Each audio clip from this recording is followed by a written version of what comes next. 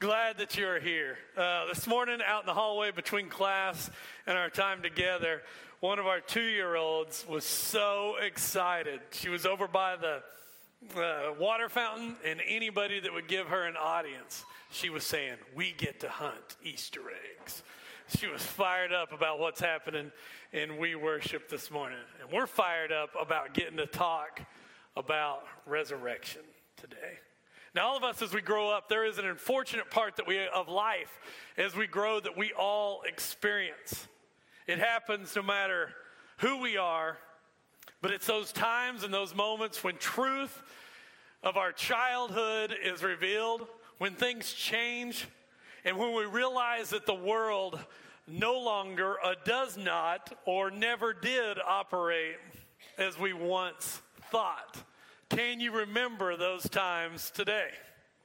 Can you remember those aha when the veil was torn away, when the Wizard of Oz was not really a wizard? It's those moments where a piece, a part of our wonder, our awe, maybe even our childlike faith gets chipped away. It's events like when you discover that your parents are not perfect, right?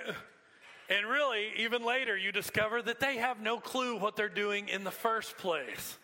Amen, college kids? You guys got that figured out? Right? It's other moments when you're a kid and you realize that eating that apple or watermelon seed will not make a plant or tree grow in your stomach. That's good news. Or the one that I probably didn't learn until I was well into adulthood, that if you do swallow your gum, it doesn't really take 7 years to digest. For me, the times I can remember most of all, when these moments when those childlike wonder got chipped away from, was when I learned that Oompa Loompas were not real and that there was no such thing as a chocolate river. So disappointed. Another one when I was probably in first or second grade that really disappointed me because I had so many plans was that I could not buy nor purchase nor make a Star Wars lightsaber, a real one that would cut through metal. I had some serious plans, right? When I was 16, I had this idea that getting my license would mean more freedom, but then I quickly realized that getting my license really only meant running to the store for my mom over and over and over again. Then one that hit me probably even later than that was that all of Grandma's snacks in her pantry, the ones that we had partaken of for years, the Vienna sausages and the bags of Cheetos and all that stuff, it hit me hard when we finally realized most of those were already expired. My childlike wonder in my grandma's house was quickly taken away.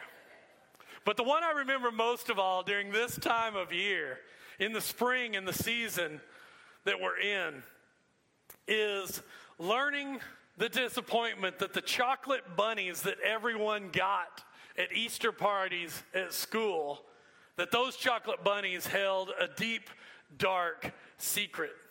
See, my family was not into giving much holiday gifts.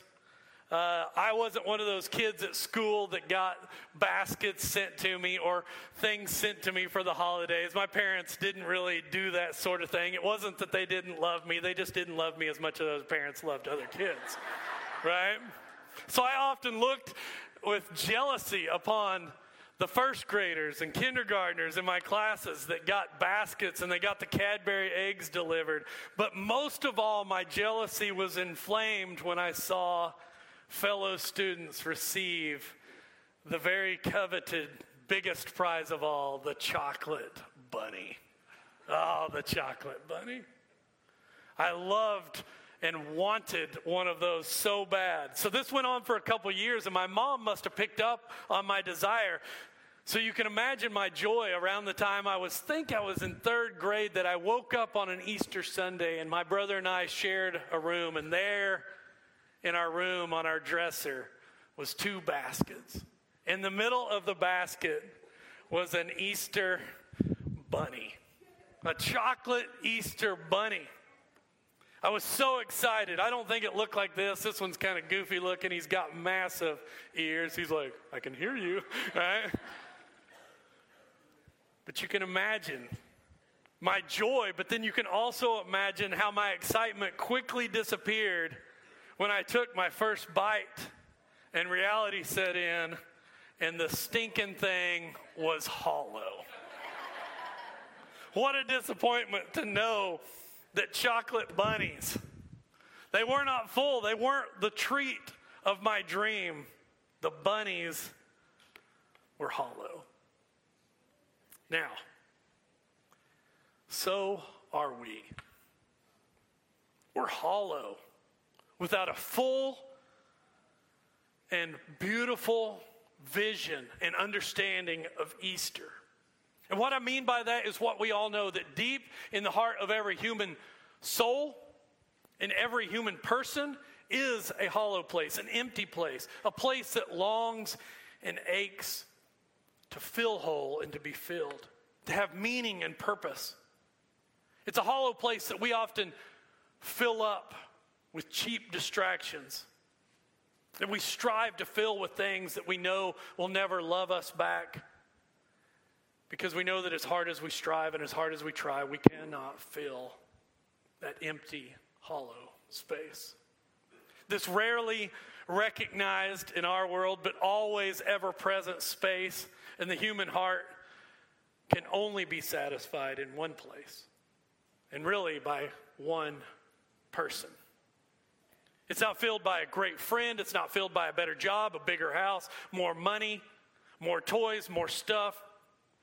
It won't be filled by more follows or more likes or a video that finally goes viral. It won't be filled by content. It won't even be filled by getting for Easter a solid milk chocolate Easter bunny.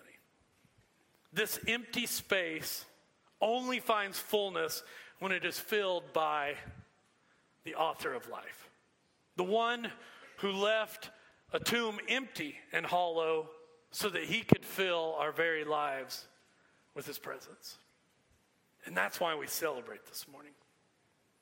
In the disappointments of life, we get to look and wonder and awe at Easter and say, our word for the day, our word that brings life, that because of Easter, we can be saved. We have salvation. And so I want to begin with a tough question, maybe an uncomfortable question, a question that might bring up some squirming. And that is, are you saved?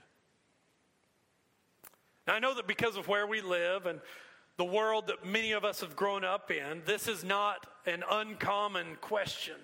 Sermons and youth rallies and even the revivals that I went to in my childhood were full of this question.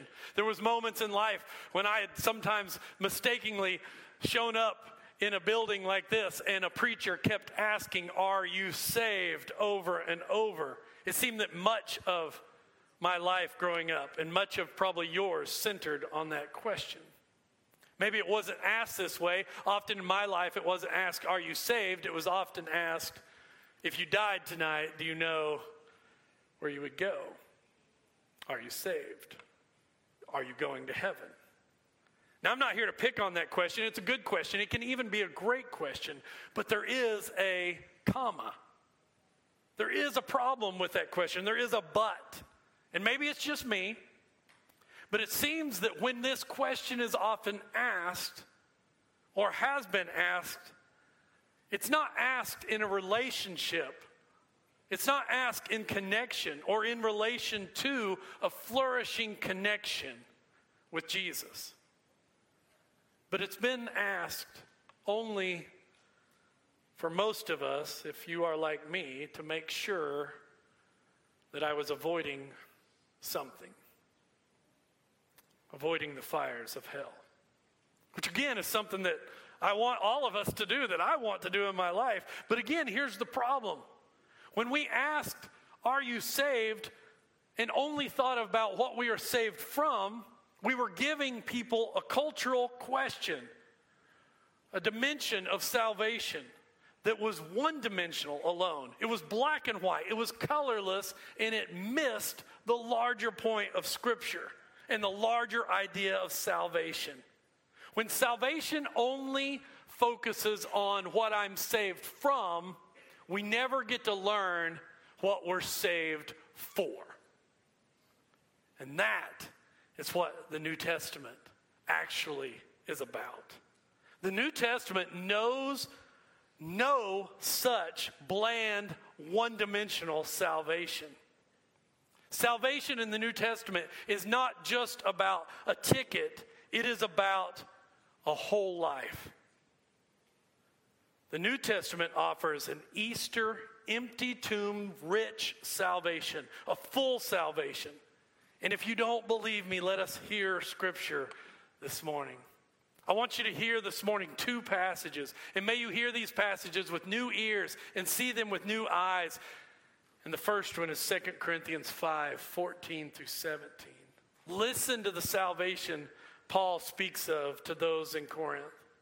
He says, "For Christ's love compels us, or constrains us, or drives us, or pushes us, or leads us." For Christ's love.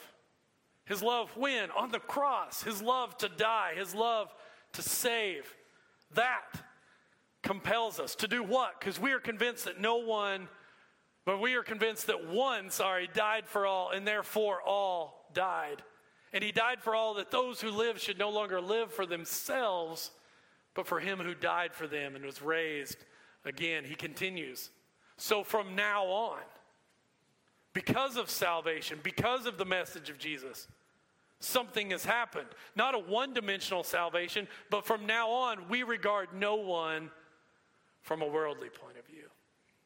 Though we once regarded Christ in this way, we do so no longer. And then he closes with verse 17. Therefore, if anyone is in Christ, the new creation has come. The old has gone. The new is here. Do you hear the message? Do you hear the vision of Paul? The call beyond a hollow salvation. What he's saying is Christ died for everyone. Now we live for everyone. See, salvation is not hollow in the New Testament. It's holistic. Another place where this is evident happens in the book of Acts. We looked at this in the bridge class this morning with my 5th grade boys. It's a place where where Peter and the other apostles have been brought in front of the same authorities that put Jesus to death. And they command Peter and the other apostles. They say, don't talk about this man anymore. And I want you to notice how Peter describes this Jesus. Starting in chapter 5, verse 29, it says, Peter and the other apostles replied, "We must obey God rather than human beings. The God of our ancestors raised Jesus from the dead, whom you killed by hanging him on a cross. And God exalted him to his own right hand," and listen to this, "as Prince and Savior, that he might bring Israel to repentance and forgive their sins." Now I want you to hone in on this interesting little description. In front of these authorities, in which have just 40 days before this, plus a few other days, have put Jesus to death. Now Peter stands in front of them with great boldness and goes, "We're not going to obey you. Because something has happened. We have been saved, and our salvation is not just from hell. Our salvation is for a new way of life." And then they describe Jesus in this interesting way. He's not only Savior, saved us from our sins, but he's a prince. Now that's a strange way. It might be the only place in your New Testament. I know it's the only place in the NIV that uses that word, prince. So what is Peter trying to get at?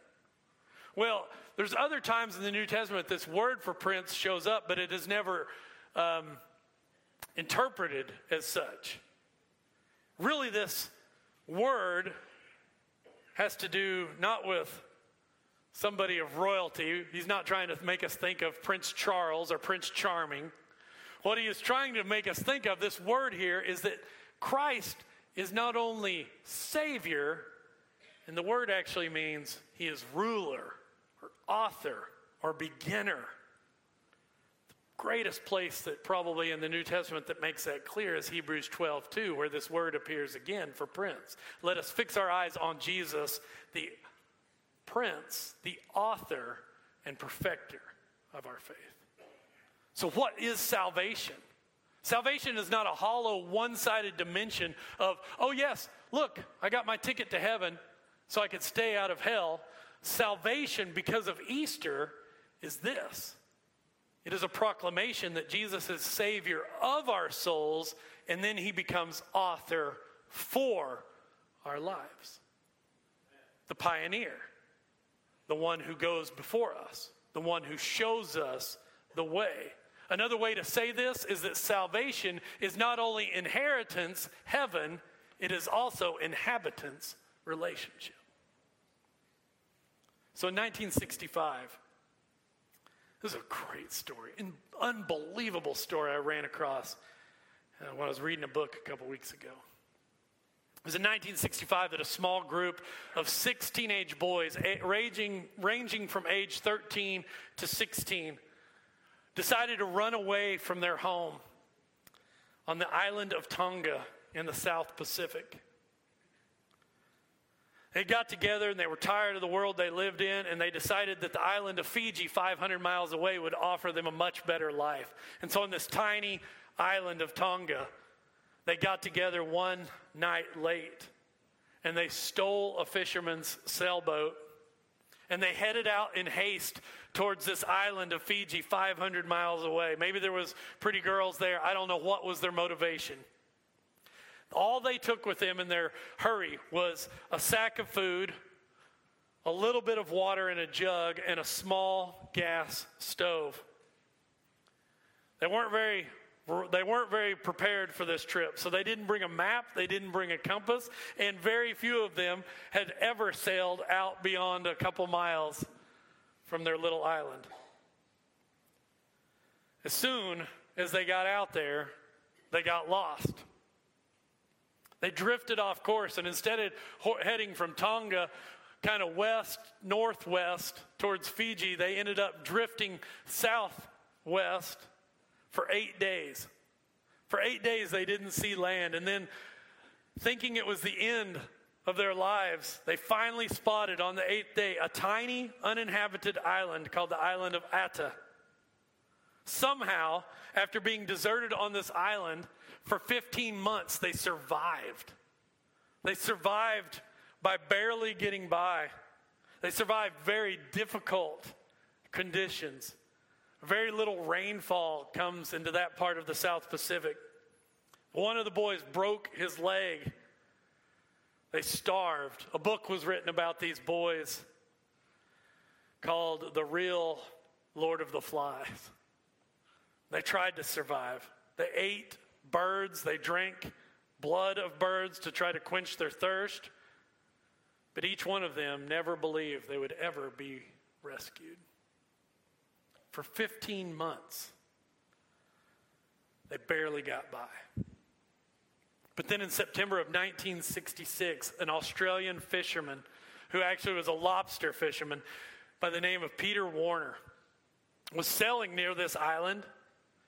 He was out looking way away from his own homeland of Australia when he spotted this island, which he had been by before, and he noticed that there was little sections of grass that looked like they had been burnt. And he thought, that's strange, because if there was lightning, it would have burned much more. So he got close, and as he got close to the island, all of a sudden, out of the bush and out of the small grass that was there, 6 young boys walked out of the bush and greeted him. He was shocked. So he fed them. He put them on board his boat. He got word out after they got back to Australia to their families that they were alive. Then he set sail for the island of Tonga, and he took them home. The families in the village greeted them with a party. Most of the families of the 6 boys had already had funerals for the boys, believing they were the very worst, that they were dead. But here they were, standing on Peter Warner's boat, safe, rescued, saved. It was if they had been brought back from the dead, resurrected. Peter Warner was a hero to the boys, saving them from a certain and slow death. It's an incredible story. And it probably would be enough this morning to say, that's enough. That's a dramatic rescue. It's salvation. But not by our definition of salvation. Because yes, he did rescue them, but the rest of the story of what Peter Warner did for these boys is incredible. Because the rest of the story is that after the good news of the rescue, the fisherman whose boat was stolen 15 months before was still angry. And he let the parties happen, and then he went to the police and had all 6 boys arrested. He was very upset. Peter Warner got word of that. Word that the boys were being arrested and punished. And so Peter Warner decided that he was not finished. It was not enough for him just to rescue them. So what he did was he sold his whole business in Australia, moved his entire well-being to the island of Tonga. With the sale of some of his equipment, he paid the boys' legal fees, paid for them to get out of jail, and paid in full for the stolen boat so that the man who was angry would be satisfied. But then he went even further. In quitting his job in Sydney Harbor, he not only moved to Tonga, but he decided, I can fish for lobster here as well. So he started a new business and hired 6 employees, the 6 boys who he saved. He mentored them. He showed them how to live. He showed them how to work hard. He became friends with them. He was in their weddings. He was part of their family. And he lived and flourished with them until his death at age 90. At his funeral, every one of the boys stood up and said, Peter Warner was my father and my friend. Warner and his story with these boys is amazing. And it's amazing because it gives us the New Testament picture of what Easter is about, what salvation is about. Not only in his willingness to rescue, but as an incredible perseverance to stay with the boys long term. This is the gospel. It is what Christian salvation is all about. A Savior who is willing to go to death on the cross, but then also a risen ruler and Lord who is willing to inhabit our lives and stick it out. To teach us and transform us. There is a great difference, church family. Make no mistake about it. There is a great difference between the person who was saved to get out of hell free and the person who is saved to live in relationship for the rest of their life with Jesus. Easter is not the end of the story. Your baptism is not the end of your story. It is the beginning. We peer into an empty tomb because we are saved from sin to learn to be saved for. But we don't just peer into an empty tomb in wonder and awe. We peer into an empty tomb in wonder and awe so that we can turn our eyes and find the living Savior and say, you're the one who defeated death. Show me how to live. That's the message of Easter. That is who Jesus is. He has risen to rule, to rescue, and to save. Whatever you need this morning, we are here for you. We serve this Savior. Salvation is not hollow. Salvation is full. It changes every part of our life. Let's stand together and sing.